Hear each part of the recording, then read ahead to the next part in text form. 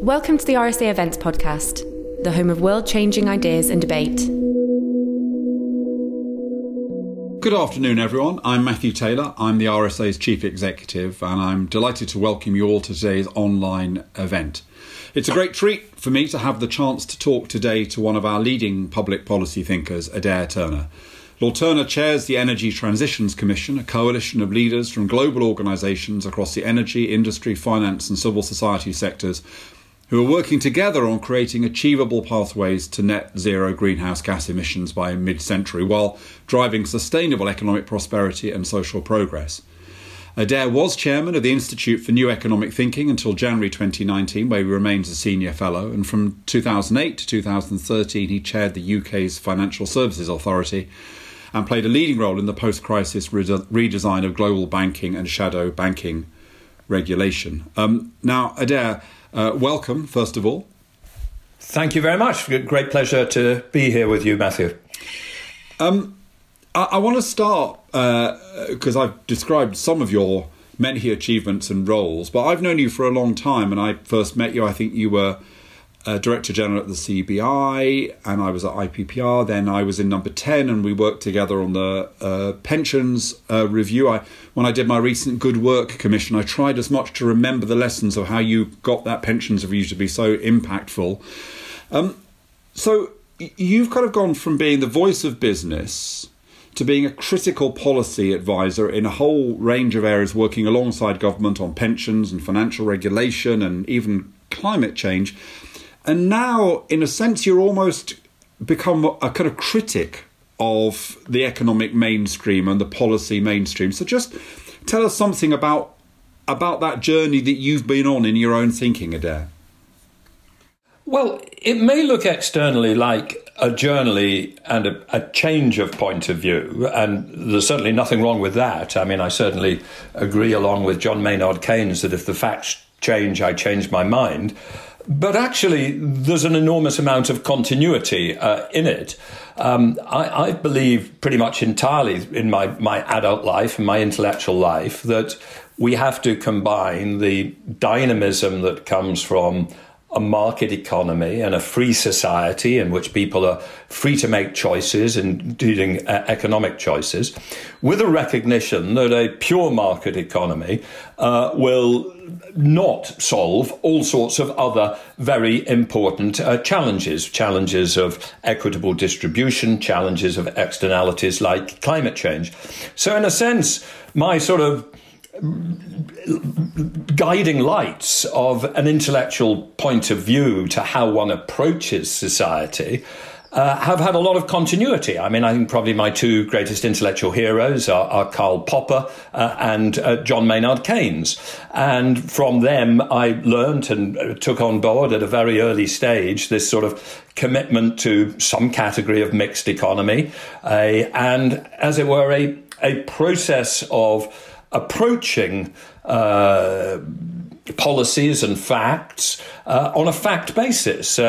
I think what has changed during my life is that when I initially got engaged in public policy debates back in the 1970s at Cambridge University, where I was chairman of the Conservative Association, the Cambridge University Conservative Association, I saw the main threat to what I believed in as at that stage coming from a simplistic, purely socialist point of view, a planned socialism, an overstatement on egalitarianism, a lack of interest in the role of markets. I saw the threat to what I believed in from the left. And I think increasingly in the course of the 1990s and 2000s, I saw the threat coming from, as it were, the neoliberal right and the simplistic right. But in defence of my own position, I would say, I don't think I changed. I think the spectrum of opinion shifted so far to the right that as somebody who believed in a somewhat continuous set of points of view, I then saw the main problems as coming from the neoliberal right rather than the simplistic socialist left. That reminds me very much of Roy Hattersley used to give exactly the same answer about the fact that he'd always stood in the same position whilst the Labour Party had moved 360 degrees around him. You were involved in the response to the last kind of the financial crisis, which was the kind of last time it felt like the whole world was involved in a crisis. And we've done a lot of thinking at the RSA about the relationship between crisis and long-term kind of intentional change. And if you look historically, World War I and World War II, enormous contrasts in terms of the trajectory out of which we emerged from those crises. A more recent example would be the AIDS crisis, which was a terrible thing, but yet when we emerged from it, the gay community had kind of grown up, was taking responsibility. We were investing in treatment in a way that eventually meant the condition was no longer fatal. And there was a transformation in public attitudes towards the LGBT community. So a positive trajectory. Many of us hoped out of the financial crisis there would similarly be a kind of positive trajectory, but there wasn't really. I mean, we've seen more social polarisation, more political polarisation. What lessons do you think we might learn at this stage from what went wrong in terms of the expectations there might be a shift out of 2007-8? Well, obviously I lived through that crisis. I became chairman of the UK Financial Services Authority on September the 20th, 2008, which was 5 days after Lehman Brothers had collapsed. And therefore I have reflected on the difference between that crisis and this one. And of course they are very different, because what happened in 2008 was a economic crisis which started as a completely avoidable financial crisis. We allowed within the financial system before 2008 the build-up of completely unnecessary risks, because we were in the grip of a set of absurd economic doctrines about the limitless capacity and benefit of financial innovation. We created a financial crisis of over-leverage and too much risk-taking within the financial system itself, and that then infected the real economy. This time round, it's very different. The thing has started as a health crisis. It's moved to the real economy. And of course, it could threaten the financial system. Though I have to say, the one good thing about what happened after 2008, and I was involved in it, so I hope I'm not just sort of blowing my own trumpet here. I do think we took the necessary measures to make sure that the financial system itself is more resilient. And that's why I think in this crisis, I don't think we will see a knock-on problem of major banks going bankrupt and having to be rescued or causing problems. And that reflects the changes we made after 2008. But I think you're right that what happened after 2008 was quite a lot of work in fixing the technical problems within the financial system, the capital ratios of banks, the way that derivatives are cleared, constraints on how much risk-taking is going on in the trading rooms of banks. And that has put us in good stead. But we did not address the more fundamental things which had also gone on before 2008, the rise in inequality, the over-fixation with the role of the financial system within our economy. But maybe that was inevitable because, as it were, the technical thing which had led to the crisis of 2008 was fixable. Now, the other thing to say, of course, is that broadly speaking, the political winners of the last 10 years have not been the people who thought they might be the political winners of 2008, which might be a sort of broadly social democratic mixed economy, centre left, better able to say, look, we've got this capitalist system has got out of balance, and it's got out of balance in an extreme free market neoliberal direction. Let's pull it back. The winners have, broadly speaking, been a completely different force, somewhat orthogonal to that dimension, which is the populist right, the anti-immigrant, the nationalist right. And I think what that has told us is that in periods of stress, that those stories that come from the populist right have a lot of appeal for people. And they come out to a degree out of the economic inequalities and vulnerabilities that the current form of capitalism has created. But we have learned from the last 10 years that they may be the winners from this crisis, rather than the set of policies which I would prefer, which, as it were, rebalance the system to something better able to give more and more people opportunities, rather than feeling vulnerable and threatened.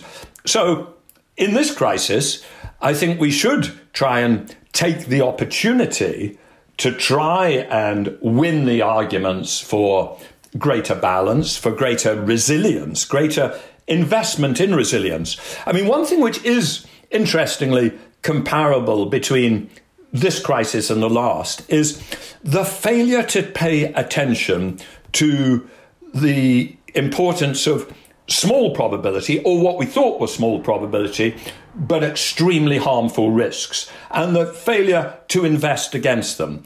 I mean, actually, we don't invest enough in spare capacity within health systems, such as we didn't invest enough before 2008 in spare capital within the banks, because we had a philosophy that said anything which is spare capacity is waste. We don't need it now, so it's waste that we don't need for the future. But I think one of the things that we should realise coming out of this is that extreme negative events are very, very bad for human welfare, and we should invest to prevent them, whether they be bad health events or bad climate events looking over the longer time period. But the final thing to say is, the future is not determinate in politics. I have no idea whether the impact of this crisis will be a re-legitimation of the appropriate role of states, a re-legitimation of the importance of investing in resilience, even if it costs you a bit of money of unused capacity for a period of time, or whether it will be a reinforcement of the populist and nationalist right. I simply don't know. And I think it's essentially all to play for within the effectiveness of the politics and communications that people now engage in. Yeah, well, I completely agree with that, Darren. Indeed, when it comes to kind of debates about jobs, for example, I've come to the conclusion that the very act of prediction is kind of reactionary in a way, because it denies our agency and suggests that we are simply the subject to kind of forces beyond our control. And I think that's an argument which is appealing to people who have power, because they like to suggest it's not their decisions, it's kind of inexorable forces. Going to this question again of the relationship between crisis and change. So at the RSA, we've argued broadly that we think that the crisis is most likely to lead to long-term intentional change when three conditions apply. The first is that there was demand and capacity for change before the crisis. So in a crisis, ideas don't come from nowhere. They've got to have a background. So there's demand and capacity before the crisis. Then in the crisis, the demand for change increases, but also in certain ways in the response to the crisis, we see a prefiguring of the world which might be created afterwards. Yeah. And then thirdly, the third element is that as we emerge from the crisis, as it were, as the Overton window is wider, people are willing to make sacrifices. Think, for example, of what Gerhard Schröder was able to achieve in Germany when he said to people, well, this is the price we have to pay for reunification. He was able to put in place some quite radical reforms. So people are open to doing things differently. You've got to, at that point, have the political coalitions and the practical policy ideas to take advantage of that moment. And reading your own thoughts about the crisis, I think similarly you want to argue that the crisis won't transform things, but it will accelerate processes that were already at play. Well, I think it will accelerate, and I think it's in ways that accelerate, which may accentuate the problems we've faced before. Let me give you one very particular way that I think it will accelerate. I mean, broadly speaking, we have had a trend for 30 years or longer, indeed it's almost perpetual within capitalism, that you are automating some jobs within the economy, but hopefully you are creating new jobs. And over the last 30 years, this has been increasingly driven by information and communication technology and robotization and automation. And broadly speaking, what's been going on is we've been working out across the world how to produce all the physical goods we need in factories with fewer and fewer people. We have been heading towards more high productive, low employment forms of retailing with online retailing. We've been automating our wholesale distribution processes, the way that a warehouse operates. And we've been automating various bits of information processing, the sort of things that people do sitting in front of computers, manipulating data in somewhat straightforward ways in call centres and other forms of clerical processing. And in all of those, we have been automating. But up until the crisis, the one good news was that we'd always found new jobs for people to do. And those new jobs had primarily been in what you might call face-to-face or tactile services, the sort of jobs where, in the very nature of what you're providing, you're right next door to someone. You're a waiter in a pub, you're in a restaurant, or you're in a care home, or you're in a nurse or a caring assistant in a hospital. The nature of them is that they are face-to-face. We have automated in some areas, created jobs in others. I think the huge challenge that we have is that I think we are likely to get an acceleration of the process of automation just at the point whether there are constraints on creating those tactile jobs. The acceleration of the craze of automation, I think, is going to arise because this crisis has increased the cost of employing labour. If you run a factory and you are now told, and you want to believe, you don't have to be told it, you want to believe it because you want to be a good employer, that you've got to have all your employees 2 meters apart. You've got to make sure that they go through hygiene protocols. You've got to sanitize all the equipment. You've got to think about your shift patterns so there aren't too many people on the shift at any one time. All that increases the cost of employing labour very significantly, while the cost of investing in a robot hasn't gone up because the robot doesn't get sick and the robot doesn't need to be placed 2 meters apart. As long as the arms don't actually hit each other, they can be placed as close as you want. And what I think, therefore, we will see is accelerated automation in manufacturing. And I'm already hearing people, for instance, in China, saying they are going to now implement in 1 year plans for automation which were intended to be spread over the next 5 years. I think we are going to see an accelerated shift from traditional bricks and mortar retailing to online retailing. And although retailing will come back as lockdown eases, for some period of time it may have limits on how many people can be in a store at any one time. And even when we relax those limits, again, the cost of employing labour has increased. And within warehousing and distribution, the clear winners from this crisis are the people who are like Amazon or Ocado, who operate extremely automated warehouses, and the people who found it quite difficult to keep going and initially had to close their online sites down were the people who have lots and lots of relatively low-paid labour doing manual picking. Even in horticulture, people are saying, who's going to pick the strawberries this year when there aren't Romanian migrant workers? Well, I don't know what's going to happen this year, but I bet a whole load of strawberry farmers are now taking seriously some of the robotized machinery which can pick robots in a automated fashion, because they'll be worried that even if the Romanian migrant workers are back next year, what if there's another of these in 5 years' time? So I think we can see across whole segments of the economy where we have or had automation, intensification of that trend, an intensification of job destruction in that area, but it's occurring just at the time when we've, as it were, switched off the job-creating machinery in tactile services. And I think this is a major challenge in the developed economies. It's almost a bigger challenge in developing economies. I mean, if I were to think of a developing economy which wanted to follow the East Asian path of mass manufacturing, low-wage manufacturing as the first step of economic progress, I think that is more threatened now, because I think we are going to see an intensification of the robotization of manufacturing and the return of manufacturing activity to the advanced economies, but with almost no jobs.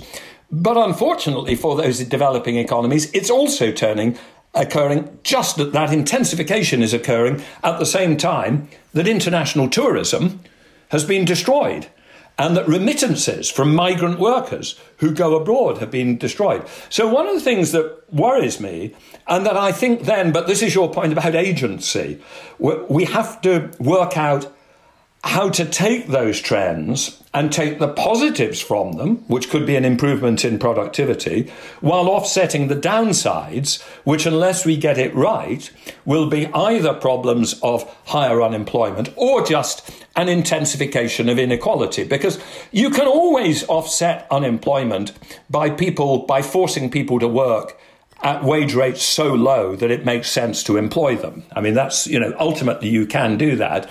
But these trends either create an unemployment problem or they create an intensification of our inequality problems. And so we just have to be aware that that is the trend that could occur and work out what public policies can we deploy which, as best possible, lean against those trends. Well, I think on that topic, the stuff that you're thinking about or you were thinking about before the crisis chimes very much with our own thinking at the RSA. So we're publishing a report in a couple of weeks on a kind of new social contract to reflect some of the trends you've talked about, growth of economic insecurity, precariousness, but also thinking broadly about sustainability. And I know that the book you're working on is also thinking about some of those questions, about what is the new social contract that we need. So just outline, I want to get onto green recovery in a moment, Adair. We've only got 10 minutes, but just outline for me, what do you think are the critical features of the new social contract we need if we're moving into the world you're describing? Well, if I can just do a piece of flagrant advertising about 18 months in advance, I am producing a book, somewhat delayed at the moment, but due to be published by Yale University Press next autumn, called Capitalism in an Age of Robots. And what I haven't got to yet, some of the trends that I'll talk about are the trends I was talking about earlier. What do you do about it? I do think we're heading to a world in which, given the extraordinary power of information and communications technology, we will not need as many people as we do at the moment to do all the absolutely necessary economic functions. Now, we can still create new jobs because we can create new forms of service and product, but those jobs may be very low paid.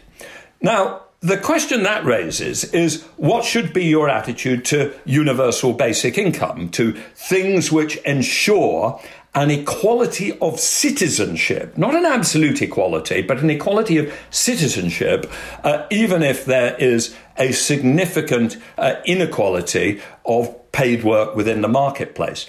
And one of the things that I'm increasingly focused on there is actually maybe not focusing on universal basic income as simply cash in people's hands, but the things that need to be provided at an affordable pace for a price for people to have a reasonable standard of living. What I mean by that is, if you work out what makes people poor, it's actually some specific categories of expenditure. It's quite difficult in Britain today and in advanced economies today to be poor because you can't afford clothing. Clothing, and perfectly good clothing, is available at a very, very cheap price. Actually, quite fashionable clothing which looks fairly nice, that wears well. That is very cheap. But the things which are expensive are housing, transport, with a trade-off that if you have to travel a long distance in order to get a slightly lower affordable housing price, you're hit by a large transport cost. A university education is creating a debt dependency. In the US, thank God, and not in the UK, there is a problem of healthcare as expenditure. But in different countries, you see different categories of expenditure which very significantly explain why people are poor. To me, that says that let us not necessarily, I don't exclude it, think about the universal basic income in the sense of everybody gets a certain amount of income. But I think we need to make sure that enough affordable housing is available through the forms of state intervention that can achieve that. That the transport that people need in order to connect to a place of work is attractive and reasonably cheap. That we maintain excellence of free education and free healthcare. And that also that the public realm is affordable and available. I mean, I think, I am in a very lucky position in this lockdown. I have a house an hour outside London that I moved to about a week before lockdown. It has a garden and it has fields beyond. And frankly, I'm almost embarrassed about how pleasant my life is. One of my daughters is in Berlin, the other's in London. And I know that many people in London, it's much more stressful. But the one thing they have found rather nice is that the air quality has got much better. It's a nice place to be out. That actually is rather nicer cycling around London than it was before the crisis, because at least there are no cars there. So we've got to start thinking about how do you create attractive urban environments, things like parks and sporting facilities and things that enable you to enjoy an attractive standard of living, even if your monetary income is relatively low. I think we really need to focus on that. And some of that overlaps with the green agenda, and in particularly the greener agenda in relation to the living green city of the future, which are very important. And I think people have thought about this in the last week or so as we've reopened the golf courses. And people have suddenly realized, well, there are some very beautiful golf courses, but they are available to the people who pay the golf course subscriptions. It's actually rather important that as we come out of lockdown, all people from all income levels have that access to green space. So increasingly, I think of things which define equality of citizenship, either which should be free, attractive public space, or provided in a way which are clearly affordable, public transport and housing, which are the necessary parts of balancing a economic system which I think for quite deep structural reasons will tend to produce a very wide inequality of the monetary income that people receive from the market. That's absolutely fascinating, Darren. I mean, just two thoughts before I ask you the last question. I think one is, how do you make that happen in a capitalist economy? What does that mean for the fundamentals of the economy? I mean, I think that's something that is very challenging, because I don't see how you can do that, how so much of society can be subsidised or free, because in a way the course of capitalism over the last 30 years has been to privatise more and more and more in order to keep the machine turning. So that's a different conversation which we must have when you publish your book, or if not beforehand. The other thing I think is that we are now quite possibly moving into a 12-month and 18-month transition period.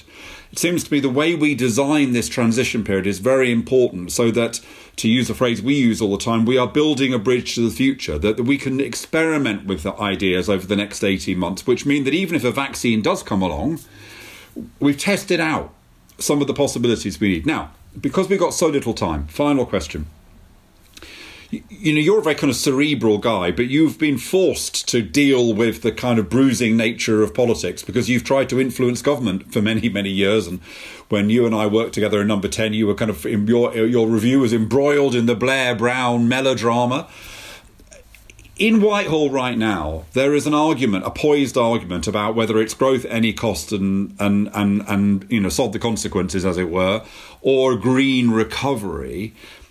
If you were advising those people who are trying to persuade government to come out of this with intentionality, with a commitment to the long term, with a commitment to this deeper notion of resilience that you've described, how would you be trying to make the argument, given the kinds of pressures that they're under now? Well, I think the argument on the green side has to It does have to have a long-term element. You do have to convince people that there is a problem of climate change and that it is a potentially catastrophic danger to human welfare, which I believe it is. And we can't avoid that argument. If you don't win that argument, you're starting on a back foot. I think the good news is that, broadly speaking, the UK government is formally committed to that. We had legal commitments of zero carbon. We are the president of COP26 next year. We are taking that seriously. I think you have to build on that to saying, OK, if we want to head towards a zero carbon economy because we believe it's important for climate, the good news is that we can get there at a low cost, because here are the technologies. The technologies of wind and solar have made extraordinary progress in the last 10 years. And for instance, the UK is sitting on the North Sea with an enormous renewable energy resource and employment creation opportunity. So you tell people a story which is absolutely right, that the technologies and the core of these technologies is green electrification, right? We are going to electrify the vast majority of the economy. It will create a better local environment, a more flexible economy, a more efficient economy. We electrify it and we make that electricity green. And that technological vision is absolutely there. And we can have a zero carbon economy at 2050 with a cost to GDP where I don't even know if it's a positive or negative, but I know it's a very small number if it is a negative. And then you have to say, and in addition, amid this crisis, reinforcing the green agenda is one of the things that can help us offset some of the problems that we face. It can help offset the jobs problem. Now, not immediately, and one shouldn't overstate it, because there's some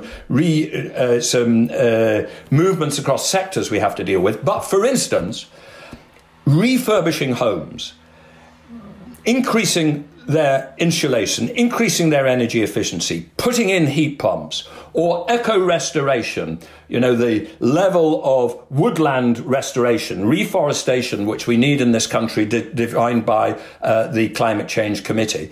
Those are inevitably quite labour-intensive activities.